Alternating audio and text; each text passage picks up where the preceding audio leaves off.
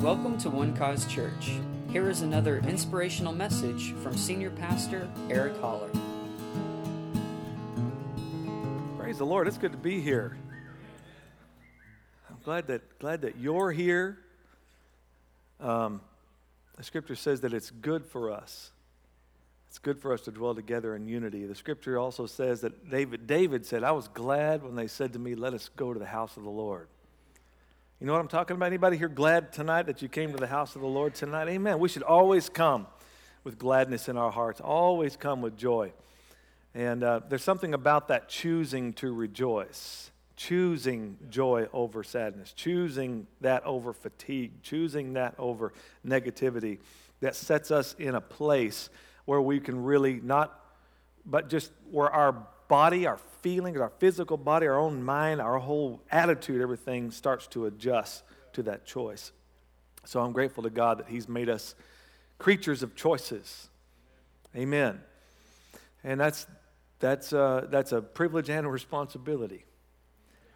So tonight, my beautiful wife and I have chosen to go into another night of question and answer, and upon some requests from others, and we were happy to do this tonight and to answer as many questions as we possibly can. But there are a couple of leftovers from when my brother and I, Pastor Brandon, did this, and so I want to start with those in case they were any of your questions, and we want to start with those. Alex is going to ask them, and then we'll go from there tonight. All right? We good? Father, bless this time tonight. We thank you for the spirit of wisdom and revelation and the knowledge of Christ. Lord, as Solomon said, I just need wisdom. I need wisdom. So, Lord, we're asking you for that tonight. Thank you for the wisdom of God. Thank you for the anointing of the Holy Spirit. And thank you, Lord, that you give it liberally to those who ask. We thank you tonight for this moment. Be blessed. Be glorified. Let your people, Lord, be built and strengthened tonight by what happens here tonight. That they be better equipped for life and for ministry. In Jesus' name. Amen and amen. Pastor Alex, what you got? Yes, sir. Okay, so real quick, just a reminder, if you have not signed up for the question and answer thing on our text alert system, Brooke, do you have that slide? Yes, awesome. You can text at OCAsk to 81010, and it'll text you back, and then you can reply to that message. If you don't remember the phone number, just do this again, and it'll text you so you know who to text. Anyway, the first question that we have left over from last time is, how do you keep modern politics, Trump, Hillary, gun control, etc., out of the church, and should you? Oh, very easily we keep that all that out of here. Easily. Well, here's the thing. I know that first of all, let me just say this.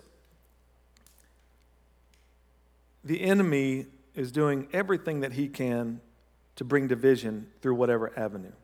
And how many of you know that politics, any conversation in politics, can be very divisive, and people are so adamant in their stance on politics and who they're voting for and all that kind of stuff.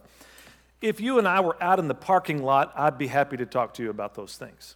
I am an American, so I have opinions, right? But as the pastor of this church, I will never pollute the pulpit with politics, ever. I am called by God to preach the gospel of the Lord Jesus Christ here, to train you up, to teach you the word of God. That's why I don't do that. I don't think it has any place behind the pulpit in this church. Now, other churches feel different. That's fine. That's between them and God, and they'll stand before Him and give account. But I am giving an account. I take that extremely seriously. And if I want to bring division, then I'll talk politics. And you know what? Half the people will walk out. You know, Charles Neiman told me that years ago. He says, you want to split your church in half? Just bring up who to vote for. Just tell them who they need to vote for. Because it doesn't matter how well you preach. It doesn't matter. Once you take sides in that area, it is no good for the church. We have enough things coming against us to divide us. And I'm not called by God. Now, I want you to think about this for a moment. Jesus never called out the politicians of His time. He called out the religious leaders of His time. As a matter of fact, they even brought Him a coin. He said, render to Caesar what is his. He didn't take that moment to get on a political platform and talk about what a pervert Caesar was and all the wrong that he was. Never did. Paul, the apostle, never did it. Never did it. They didn't bring politics into this preaching. I don't have any example from them to do that. Why should I all of a sudden make it my platform? It's not my calling. My calling is to equip you with the Word of God. Amen. Is that okay? All right. You have something to say on that?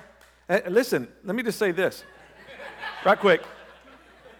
In the since Donald J. Trump is our president, like it or not, it's the way it is. And we have these governing authorities here. What we can do is pray for them. All right? Since this is the way it is, we need to pray for them. We need to pray for our leaders. We need to pray for the wisdom of God instead of just denigrate. Amen. Let's lift them up. Let's see what God can do. Anything's possible. Okay, sorry, sweetheart. Now y'all know what it's like at our house. I was just going to say somewhat that we respect the office no matter who is sitting in it, and we hold them up in prayer, and we support them in any way we can once they hold that office, no matter how we feel about it, and honor that office because it is worthy of honor no matter who's seated in it. And there will be things that are spoken about from the pulpit that you feel like line up one way or another. So people sometimes have heard political things from the pulpit, but it wasn't because Eric was preaching about the politics of it. There are things in the scripture that he'll preach for that in your mind or in your belief will line up with one party or another, but probably more than likely not with either one of them completely. So, and we recognize that you know, neither one of them's perfect. So it's not some place we're willing to take a stand because neither one of them fully aligns themselves with the gospel. If one of them does happen to at some point line themselves with the gospel, praise God. Yeah, I thank God that he's not a Republican or a Democrat. Right, exactly. Yeah. He's God. Every knee has to bow to him. Amen. Awesome. Question number 2. Wait, we didn't get to gun control. Go ahead. Nope. Now, that's not politics. That's a right that we have as American citizens. All right, let me just say that. Okay, go ahead. It shall not be infringed. It's the Second Amendment. Okay. What is your most mind-blowing thought in regards to God? Say that again? Your most mind-blowing thought in regards to God.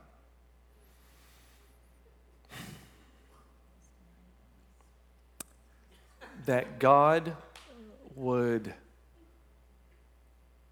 I think this didn't really dawn on me until I became a father, that he would give up his own son for us, that he would do that. That continues to blow my mind to this day because I wouldn't give my children's lives to save one person on planet Earth. I wouldn't do it. My love has limits in that way, but God, he so loved us that he gave up his son for us. That's extraordinary to me. What about you? I was going to say the same thing. Of course you were. I'm going to smack him before the night's over. Amen. Any more? Okay. So And not only that, yes. but that God, on March the 30th, 1982, touched some little unknown nerdy kid who wore big glasses in Thackerville, Oklahoma, and called him to preach. That blows my mind. And that calling has taken me further and to do more than I ever dreamed I ever would. He's awesome. Now I'm done. All right. I think those were the only 2 we had from last time. If I missed yours, please send it again. Also, does anyone have any questions? You're welcome to raise your hand and we can get a mic to you. But no one has sent any other questions in yet. Question over here.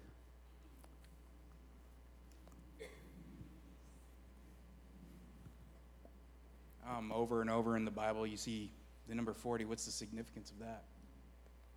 The number 40? Yeah. I have no clue. If I can remember right, Lord Jesus. Okay, let's go back to our numbers. Well, 40 many times has to do with a completion. Now, 7 is the number of completion, but 40, like Israel was under a trial for 40 days with Goliath, right? 40 days. And then David showed up. 40 days and nights it rained, right? And then the next thing that happened was the ark rested. You know, by the way, just for your information, I'm glad you asked that question. When the ark rested, do you remember what mountain range it rested? Anybody remember your Bible stories? Ararat. Mount Ararat. A-R-A-R-A-T. Ararat. It is the Hebrew word. If you look this up in your concordance, the Hebrew word for Ararat means literally curse reversed. The ark rested in a mountain range called curse reversed. Is that powerful or what? But 40 days. And also Jesus fasted for 40 days, right? And then he overcame powerfully every temptation of the devil. So I don't know all the significance of 40 because I'm not much of a numerology person in that way, just kind of skim it on the surface. But it seems to be related to some kind of trial and then the end of that persecution or trial, whatever it may be, the victory in the end. Anybody here got a better answer? Your dad, I know, would. Rabbi Pilate, maybe you could text in something and we could share what your information is. Share your knowledge with us. All right. Now, I know there are more examples of 40. I think Moses also was on the mountain with God for 40 days as well. And that's when he got to see actually the back of God, and that almost killed him. God said, "You can't see my face. You won't live through that experience." Any other questions? What else? Back here, Ashley, tambourine.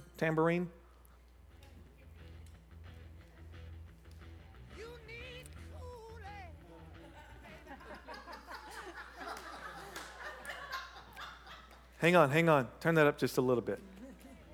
A little bit of Led Zeppelin. A little bit of Led Zeppelin in your life every day is a pretty good day. Makes for a pretty good day. Our band used to cover that song. Anyway, all right. Ashley, yes, ma'am. Okay, sorry. I was asking a question about the questions. About y'all's relationship, can y'all, when you sit down or when you look back, over the last 20 years, being together and in the ministry, is there like just a consistent theme that now in hindsight you're really able to see God really saying in your relationship, or something that you continue, almost like a mission statement between the two of you, the theme of your relationship? Do you see that playing out more and more and more?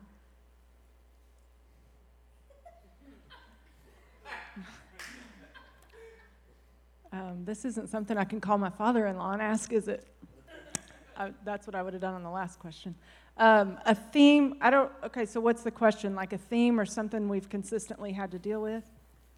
No, they cut my mic off. They do that to me too. No, I just meant like, is there something that you feel, I know that each of us are called to something, and we feel like there's specific things that it's like you conquer in your life. And so Yeah. just wondering, like as a couple, when two become one, in your ministry, do you feel like, for instance, I know you guys have a heart for younger people. Mm-hmm. There just seems like that younger people kind of flock to you. So I was just wondering in hindsight if there was something that really stood out to you that you didn't necessarily start off seeing, but God really Yes. had a plan in that way, and you've really seen it again and again and again come up and, just manifest in your relationship. Is that a weird question? I Yeah. don't know. One of the things that I know that we didn't see at first, and then when we started to acknowledge, it's been something that's kind of unfolded in layers, and we come back around to acknowledging it again because sometimes we get away from it, is that our differences are strengths for one another. And we're very different from each other, and it can be very frustrating, but it can also be very complimentive. I don't know, and Complimentary, yes. yeah. So sometimes we get away from that and get to the frustration again, but through the years we've learned to use those differences to help one another and to complement one another, and not to be frustrated and try to bring them over to our way of thinking or that sort of thing. But that has been kind of a consistent struggle, but also a consistent realization, and deeper as we go. There's something about tension that if you are, life is made up of tension in different ways, but tension, you need that.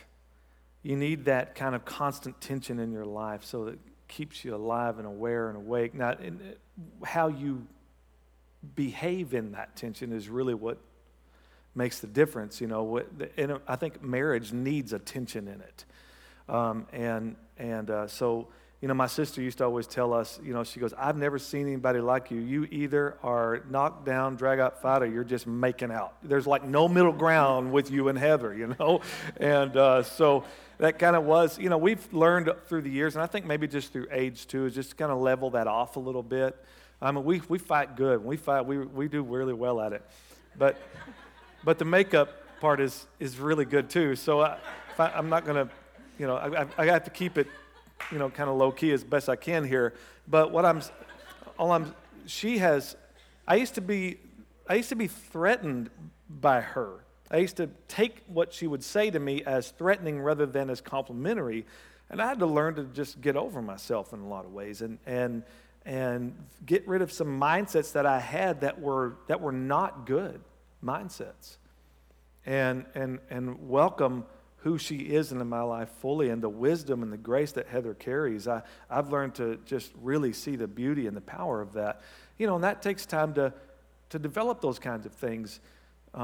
And I would say, Ashley, one of the things I think Heather and I we've seen throughout our lives is just ministering out to young people, but through the years, we've had different people just stay with us, And I know poor Jonna, bless her heart, when she first came into our lives, I mean, she was just so many ways sheltered from so many things in the world. I feel like, how is it that your pastor is corrupting you? You are really sheltered if your pastor is corrupting you. Anyway, but she'd be over at the house and stuff, and she has seen us in the good times and the bad times. I mean, she's seen us, and we just decided, if we're going to have anybody live with us or be in our house, we're just going to live out loud. And, some people might not like that, but it's the way it is. We are pastors, yes, but we're also human. And we just want to live our lives where people can come in and they see that we have difficulty, we have challenges, but we don't stay in those things. We learn how to resolve the conflicts and move forward, and just don't want to be fake about it at all, We've actually had some of the young people that have lived with us at times say that was the greatest mentoring they've ever had, was just living day to day. Like, it wasn't anything in particular that we taught them, it was them just watching how we live. And most of them see difficult times if they live with us for very long at all. Yeah, and it's far from perfect. Yeah. Far from perfect. I don't know what he's talking about. I'm talking about me, not you. Of course. Amen. But we like that setting. We like the setting where kind of, Heather and I cut our teeth in ministry together in a small group setting with young people. When my band was playing in the bars and stuff, we made some friends there that would not darken the door of our church. I mean, one or two would, but they weren't comfortable with that because some of these places we were going to were pretty dark. And so we decided, you know what? Maybe they won't come to church, but maybe they'll come to our house. And so we had this group of people that we'd see in the bars on Friday, Saturday nights, and then we'd have them come to our apartment on Sunday nights for a little Bible study. And they would come to that atmosphere. And I mean, a wide range of people would come. And then they would ask me questions, just kind of like this kind of setting, But it was really refreshing for me because, these people didn't have much knowledge, if any, of God or church or the Bible or anything like that. So those are some real rich times where we found out together where our strengths were together in that kind of setting. And it wasn't your typical small group, and it wasn't like everything else. As a matter of fact, when after a while, most everybody there needed to take a smoke break, and so we would just take a break, and they'd step out on the balcony of our apartment, and they'd have their smoke break, and then they'd come back in, and then we'd keep on going. In church at that time, that was like taboo, you're like, anyway, people smoke, but you would never know it because people weren't allowed to be open with stuff like that. Yeah. Back in that day in church, you didn't ever let anybody know you smoked or drank or anything Yeah. like that. You know what I mean? It was So a lot just of very people different. live dishonest as a result. And that's, I think, what with the draw, too, was that we let people be themselves and accepted them where they were at, and we never, ever made anybody feel lesser for struggling with stuff like that. Yeah. And hopefully you feel that way, because we love you very much. It's kind of a trade-off. Like, you get to come in and see our struggles, and we accept yours if you accept ours. You know, it's a trade-off. We know that everybody has them, and everybody has stuff. You know, the truth is that I've had so many people pour into my life and have been there through my own struggles and have helped me overcome things in my life that I just feel like it's going to take the rest of my life to try to even pay that back. You know? It's going to take the rest. I know what it did for me. I just try to pass that on to other people. I wouldn't be who I am, and I wouldn't be where I am today if it hadn't been for spiritual leaders in my life who would love me through my darkest moments and be there to be healed and restored and move forward. Amen. So yeah, we gave you a loaded answer. But Is there any part of your question we didn't get? I like your interpretation of his voice. She is allowed more than one. What else we got? We got another one? I have a question, yeah. What would you say is the best thing to do while waiting for your spouse and how to prepare? Oh, like a single person. I thought you meant like waiting for him to get ready. I was like, oh, here we go.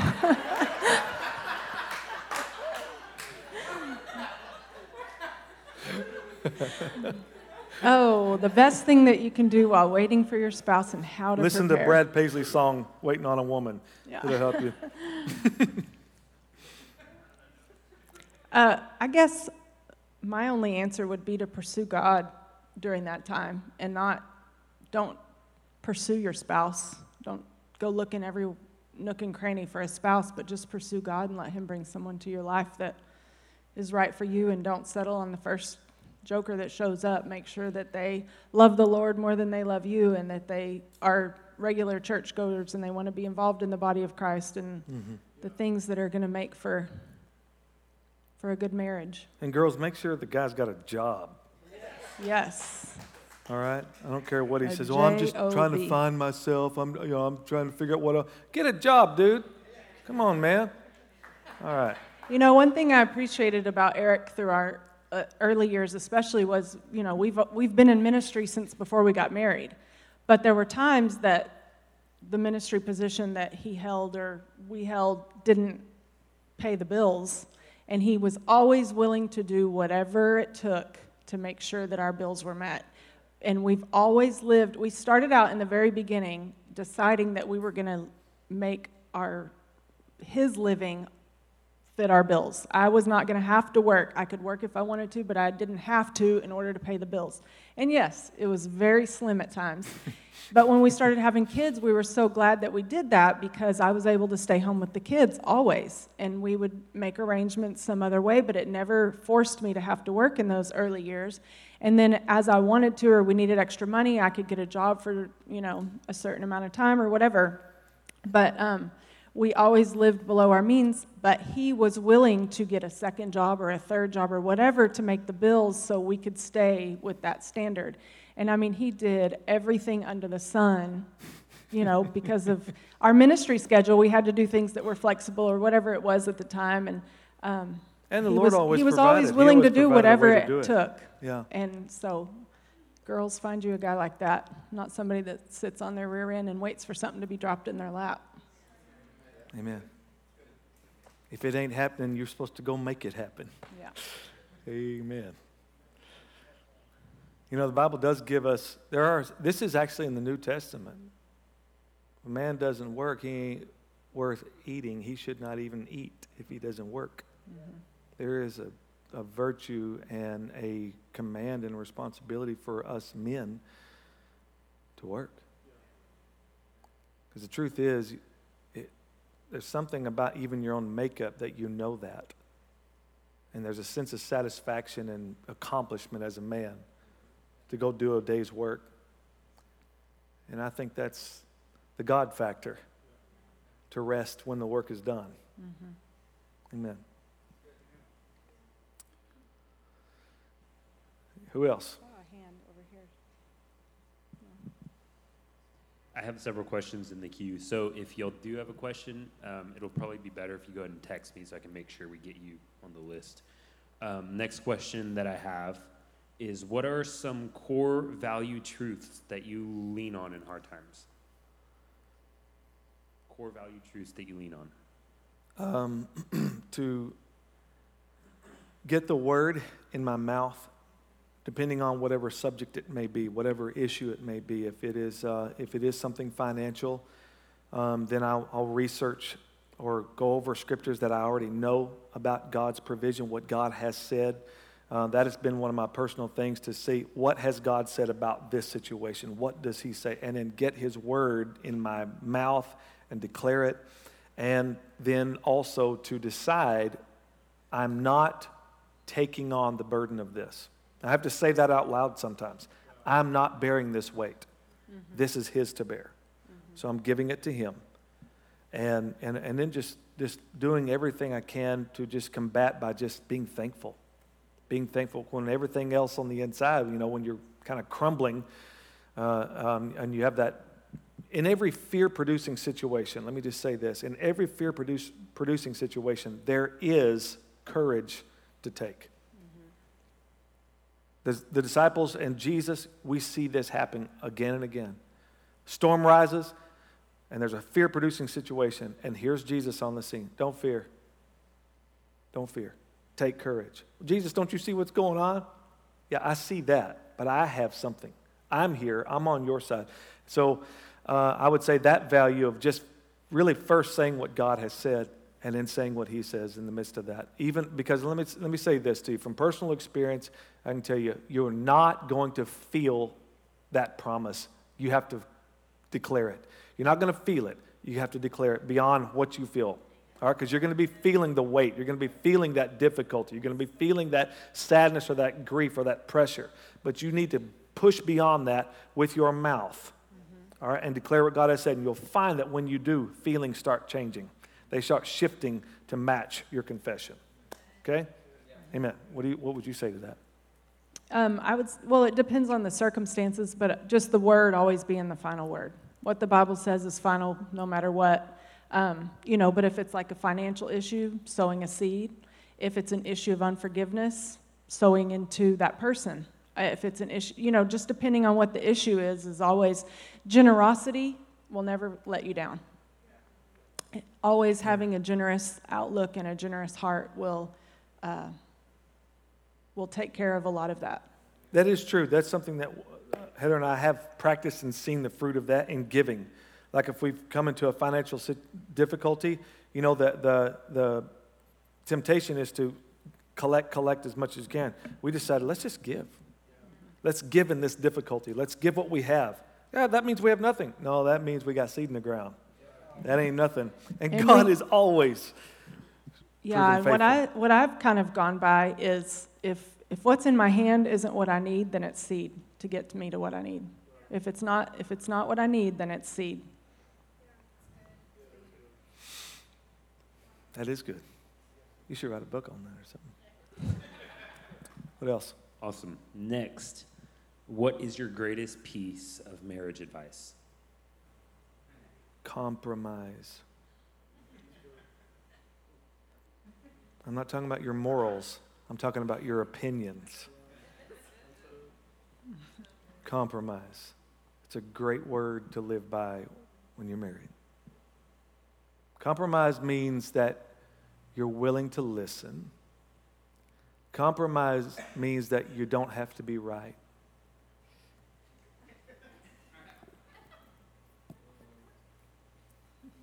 Compromise means you don't have to have the last word. Compromise means that you'll go where they want to go even though you don't like to go there. Like shopping. What else?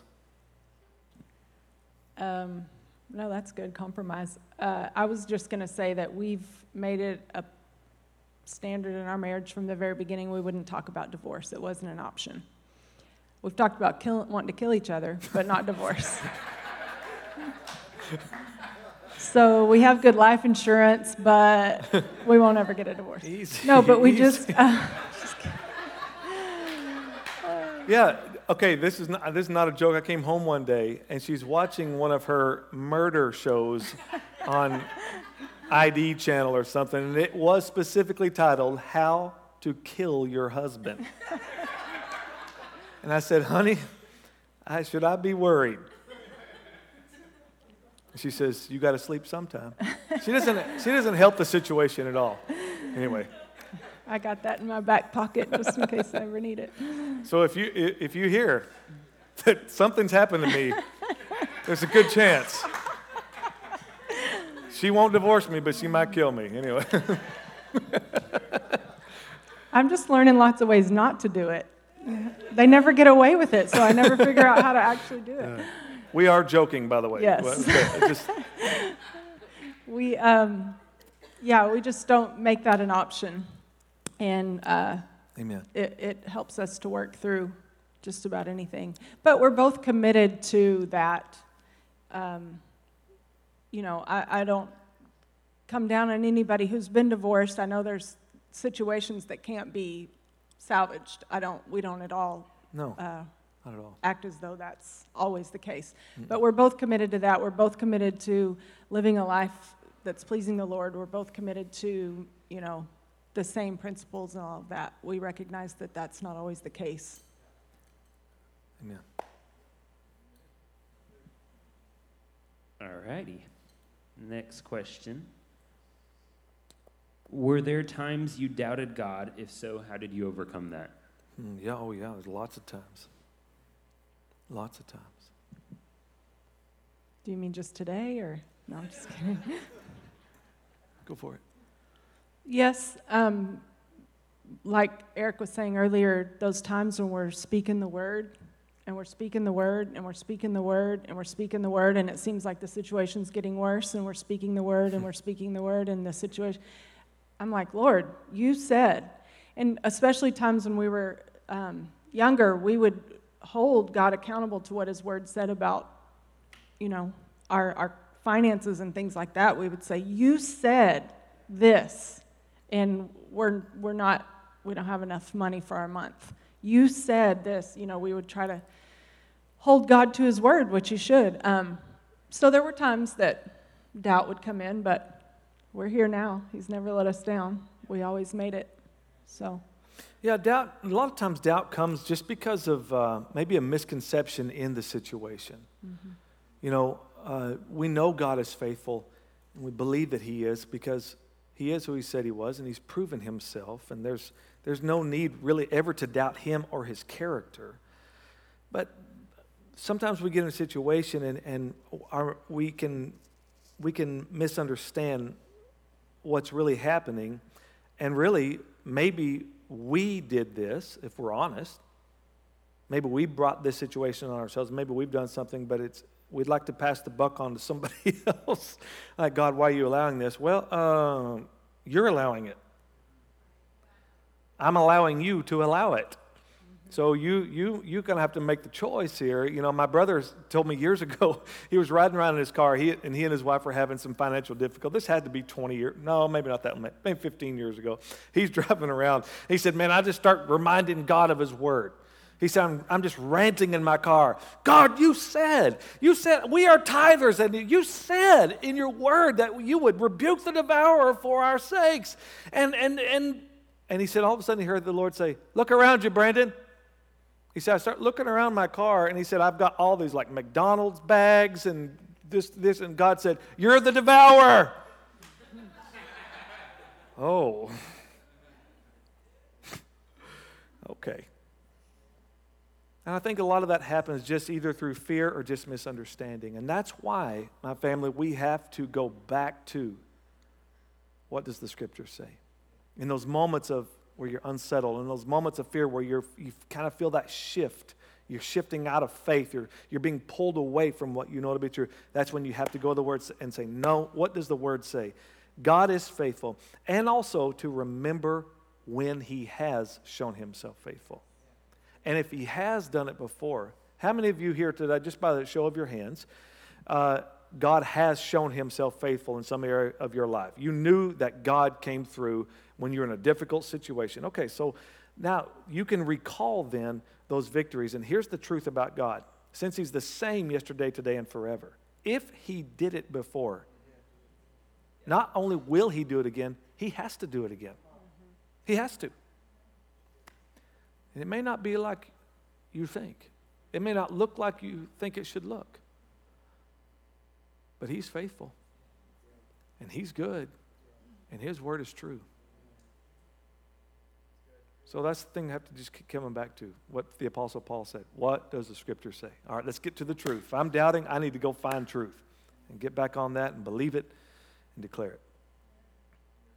Well, and there's so many times that God's answered our prayers in ways that I would have never fathomed, so I quit trying to figure it out. I tend to be a control freak, so I'm always wanting to let God know exactly how he can work it out for me. But he always has a different and a better plan, and I always think that he's not doing anything because it's not happening the way I think it should. And then he rolls up with something that is even better but completely unexpected. So I quit trying to figure it out for him and just trust God.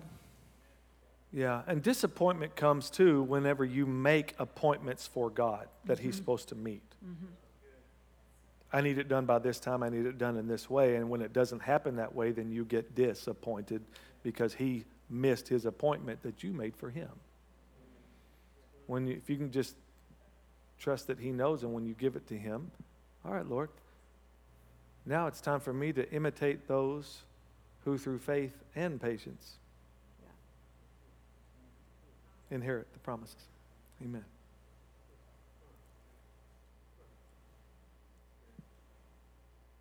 Are there anybody in here who has a question? Are there, excuse my grammar, anybody who hasn't gotten their lizard? Okay. How do you choose, sorry, I have a cracked screen too, so it's hard for me to read my questions. How do you choose Christians to listen to, Christian leaders to listen to? You're talking about like pastors? Yeah, I guess like or just preachers? like podcasts you listen to or preachers that you listen to. Okay. I mean, this sounds simple, but if what they're saying lines up with the Word and the nature of God, the character of God, which at this stage is pretty easy, but that's why you need to read your Bible yourself. And, even what Pastor Eric stands up here and says, you shouldn't believe it just because he says it. You need to see it for yourself in the Word, and you need to, and he always does such a great job at breaking the Word down where you can understand it. So, in some ways you can just listen to him and believe it because he's showing you in the Word, but I just mean like it needs to resonate with your spirit from what you've communed with God about. As a new believer, it's a little bit different, I think, and so then you get some spiritual leaders in your life that you can say, hey, I heard this guy say this, didn't really sound right, what's up with that? Well, the truth is you really can learn from anyone. I'm going to say something and I'm not trying to come across as biased or narrow-minded necessarily, but for me personally, I have to do this. And the main influx of anyone speaking into my life, especially when it comes to men and women of God, is, to me, they need to be Spirit-filled Christians. By Spirit-filled, I mean they speak in other tongues. Because every writer of the New Testament, let's think about this for a moment. Every writer of the New Testament spoke in tongues. Every one of them. How can we expect to understand what was written by people who spoke in other tongues? How can we expect to understand that without us also having that same gift, without us also operating in that same gift? Or to listen to someone who doesn't hear me out for a second, please. I'm not being divisive here. Or to listen to someone who doesn't to interpret what Spirit-filled believers are saying. Because there is a difference. There is a major difference. And I have good friends who are denominational pastors, and they have good things to say. And I'm not denigrating what they have to say. I love them, and I appreciate them, and I've learned from them. But not even close to what I've learned from those who are open to the gifts of the Spirit and who have them active in their lives. I mean, it's not even close. I like those who believe in modern revelation, in revelation today from the Scriptures, that it's still alive and there are still new things coming from the Scriptures for us who are seeking it and diligently looking for it and seeking and making sure that everything is by the book in that way. But there are some who believe that there is no new revelation, and so they preach that way. And it's just like, okay, well, that's good. That's good, and it's okay, it's decent, and it's Magoo, but I want to see what Jesus said that we could see if we believe. Yeah. Signs and wonders and miracles and speaking in tongues and casting out devils and seeing the function of the gospel. Because we don't only have, as the great T.L. Osborne, one of the greatest missionaries of our time, said, we owe it to the world not to only preach the gospel, but to demonstrate the gospel. But to demonstrate. And Spirit-filled believers just tend to be more active in that. Well, I was going to say that too, that I tend to not really listen to anybody that I don't either have a relationship with or some sort of, I can relate to them through, whether my father-in-law knows them and I can know through him. You know what I mean? Like I don't tend to listen to somebody new just for the sake of seeing if I like them. If someone recommends them, I may. But what you just said, the reason for that is because I want to know that they live an example of what they're preaching, that they're living a well-disciplined lifestyle, honestly.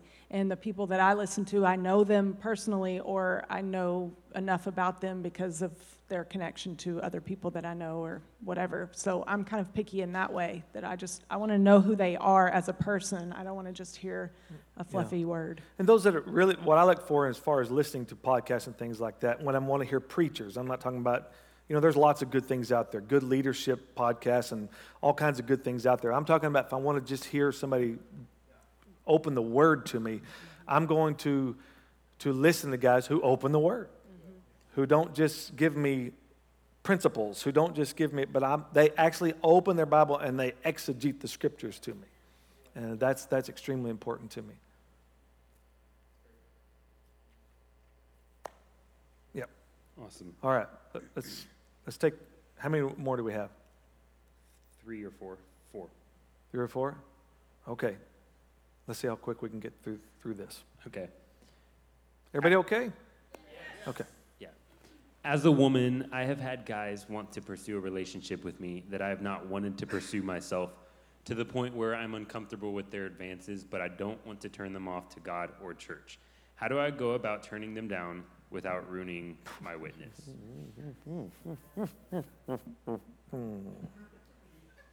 That sounds like a Heather question. If their only pursuit of God comes through their pursuit of you, they're not really pursuing God in the first place. So if you turning their advances down turns them away from God, they weren't serious about pursuing God in the first place. That's not on you. That's well said. I'm assuming it was you. I'm answering it to you like it was you that asked it. And does he have a job? Yeah. Yeah. That's if they make you think that, then that's a cop-out just to try to get you to That's right. give into their advances. That's right. Because two complete people coming together is how God made us. Remember, we talked about this. We don't complete one another. He completes us. And if you think somebody will complete you, you are putting a wrong expectation on that person, an ungodly expectation on that person. They can't be God for you. And there is an attractiveness about a pursuit of God. My daughter's had that problem. Her outspokenness about her love for the Lord has caused guys to think that she's the one, and I'm so... Especially in Bible school. Yeah, especially in Bible school. But like on social media and stuff, because now nowadays, a lot of young people meet each other through social media, and they see her and they think that that's just, all wonderful how spiritual she is. So that is probably more the draw than actually a relationship with God when they're pursuing God, because you're the one leading. Amen. What else? Okay. The next one that I have is, what do you think about generational curses? Who asked that question? I think this. Galatians 3:13 says, Christ has redeemed us from the curse of the law, having been made a curse for us. As it is written, cursed is everyone who hangs on a tree. Verse 14, that the blessing of Abraham would come upon the Gentiles in Christ Jesus, that we might receive the promise of the Spirit through faith. Now here's what that means. The blessing of Abraham is a generational blessing. That's what separated Abraham and his family and his lineage from the rest of the world. He chose to believe God, and what that did was set Isaac up to be blessed. It set Jacob up to be blessed, and every one following. So it's better than just being out from under a generational curse. It's completely the other way around now. Now we live under generational blessings, that we expect our children to serve the Lord. We expect our children to have God experiences and to have their own relationship with God and be blessed by God and to live in His favor. And then we expect their children to have the same thing. Generational curses are real. Let me say that. They are real. It happens through bloodline. It happens through thinking and speaking. It happens through behavior, all those kinds of things, those learned things. But here's the deal. The other side of it is you have to know that Christ has redeemed you from that. And when you exalt Jesus in that moment, everything stops in that moment. Just like Jesus died for everybody, but not everybody's going to heaven, right? They have to believe that He died for their sins in order for that to be a reality to them. So yeah, generational curses are out there because the curse of sin and death is in the world. I mean, the ultimate generational curse came when one man sinned, death came to all of us, right? But God didn't leave us in that. By one man, righteousness can come to all who believe, all right? That fixes it. It's done. I believe the moment you believe on Jesus, every curse is completely, utterly destroyed from your life. The problem comes, and I see this in Christian groups, and I see this when they exalt generational curses as some huge thing looming over the Christian life, and so they want to take you into this room or whatever, and they want to break all these curses off you and go through that. I'm like, that's not much different than witchcraft. That's not much different than going to see some witch doctor. Here's my confession. Christ has redeemed me from the curse. It's done. It's finished. I exalt Him, not some process. He is my full deliverance. Amen. And that needs to be your confession anytime anything that's happened in generations before you rears its head in your life. You say, no. This has been paid for. That's right. You don't have to keep going through. Well, you don't have to keep talking about. Well, I'm saved from hell. I'm saved from hell. I mean, is that not the worst curse possible? But in one moment of faith in Jesus, you got delivered from that. You're telling me you got to trail around these generational curses like they have some stronger hold than hell itself? Are you kidding me? Huh? This whole thing was eradicated through Jesus. Got to stop exalting that stuff, acting like it's so powerful and so strong. No, the blessing of God has finished all of that work through Jesus Christ. Amen. Jesus has finished the work. Amen.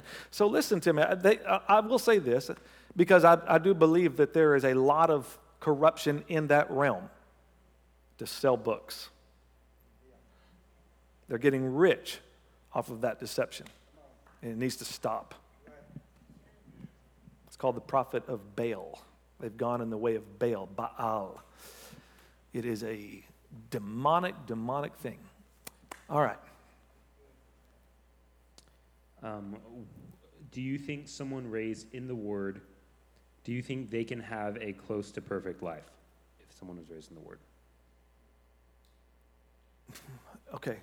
Someone who does what now? Who was raised in, do you think someone could live a perfect life, specifically like someone who is, what if they were raised in the Word? Meaning without sin? Yeah. I assume so. You're talking about once they believe. Yeah. Well, I mean, we're all born sinners, so I mean, we have the- immediately you start off imperfect. Right, So but what you've said before is we all have the ability not to sin. The Yeah. probability, not so much, but we all have Yeah. the ability to not sin. it is actually possible because we make the choices. You're not made to sin once you become a child of the living God. I mean, you have victory over that through his death, burial, and resurrection, so you don't have to sin. You really don't. But no amens there. You really don't. You don't have to. You don't have to sin. You don't have to fail. You don't have to fall. You don't have to. You've got every advantage in life with the victor living on the inside of you. Amen. And so knowing that, but I think it does come down to an identity thing again. When we don't realize that, when we don't confess that, when we don't believe that, and we buy into the old religious lie, I'm just an old sinner saved by grace. Well, okay. So what you're admitting is that that Jesus. What does that mean? What did he do for you? Are you a new creation or not? Did he fully justify you? Did he fully die for your sins? Because if he didn't, then we're hopeless. He made us new, brand new on the inside. A whole new creation, a whole new nature. Well, being an old sinner is one thing. Being saved by grace is a completely different reality. Amen. We are now the righteousness of God in Christ. We were sinners, but now we are saints. And I believe that if we believe that, if we would confess those sins, if we'd be aware of that, That's what I was going to really say too, though, is sin would I think it would not be take an a issue. level, walking in a level of faith that doesn't come automatically with salvation. So even if that person had gotten saved at an early age, I think living completely sinless would take a level of faith, like he said, completely believe in the word and all of that comes as a believer believes. Amen. So, yeah, it's possible, but not probable. But we're pulling for everyone to do it. Amen. Amen. If you know How many more we someone got? who is, though. I just got one more. One more, Someone okay. just texted it. So Okay. you want to do this last one? Let's do this last one, Okay. and maybe we'll do it again down the road. Okay. A family member is being pressured by Mormons to go to church. What is a scripture I can share with them to save them from believing what they tell her? Mormons? Mhm. Yeah. Is that what you said? Yes.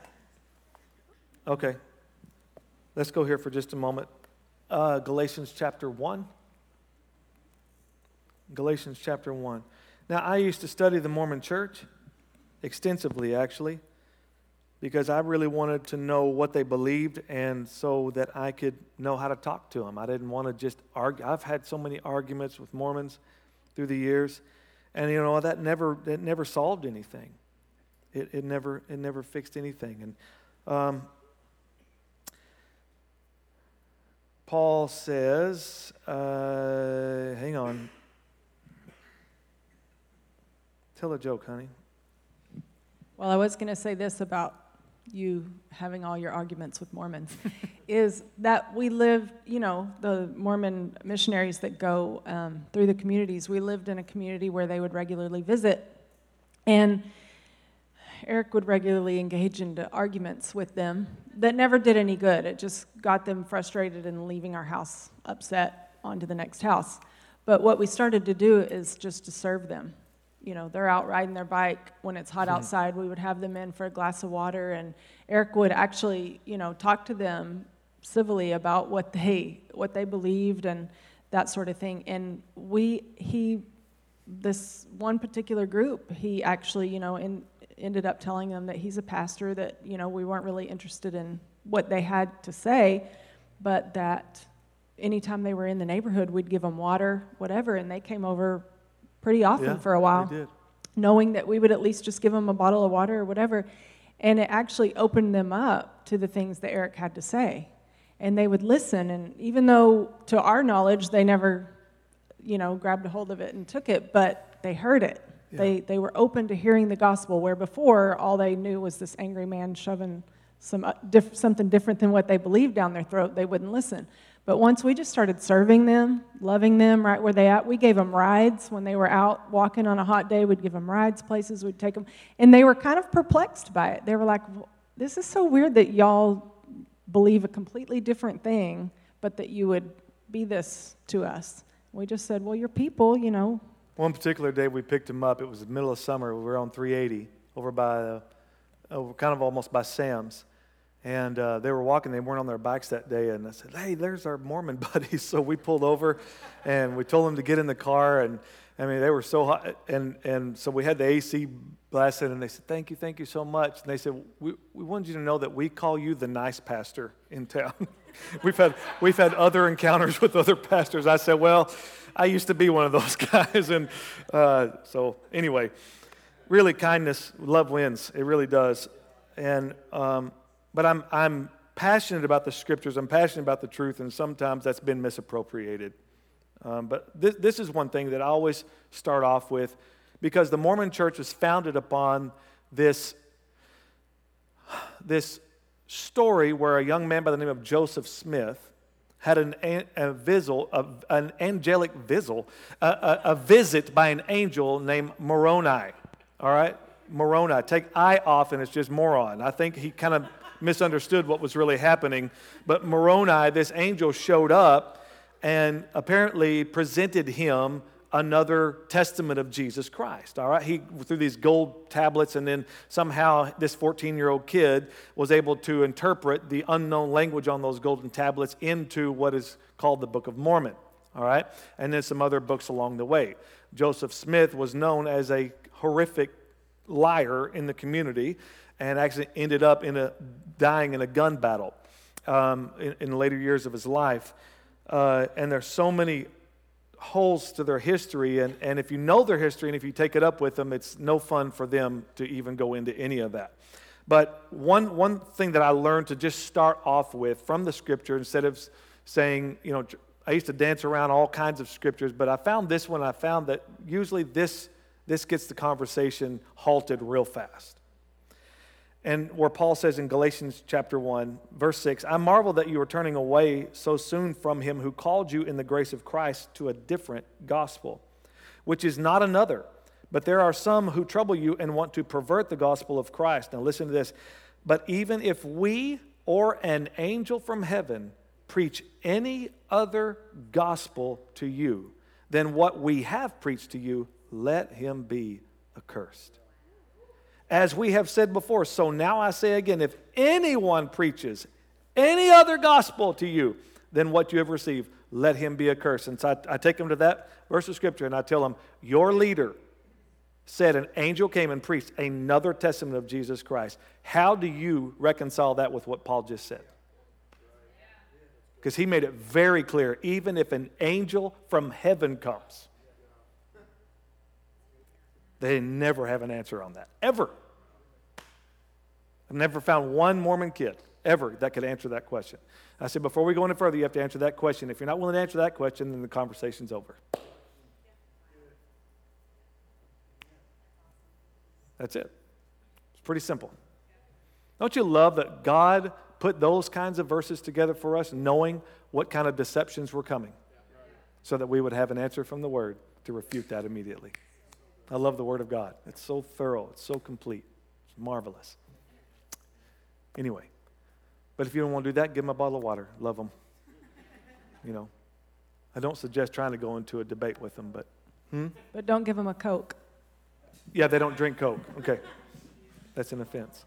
Anyway, wow, well, this has been fun. I hope you've learned something tonight. I hope this has added to you tonight and blessed you.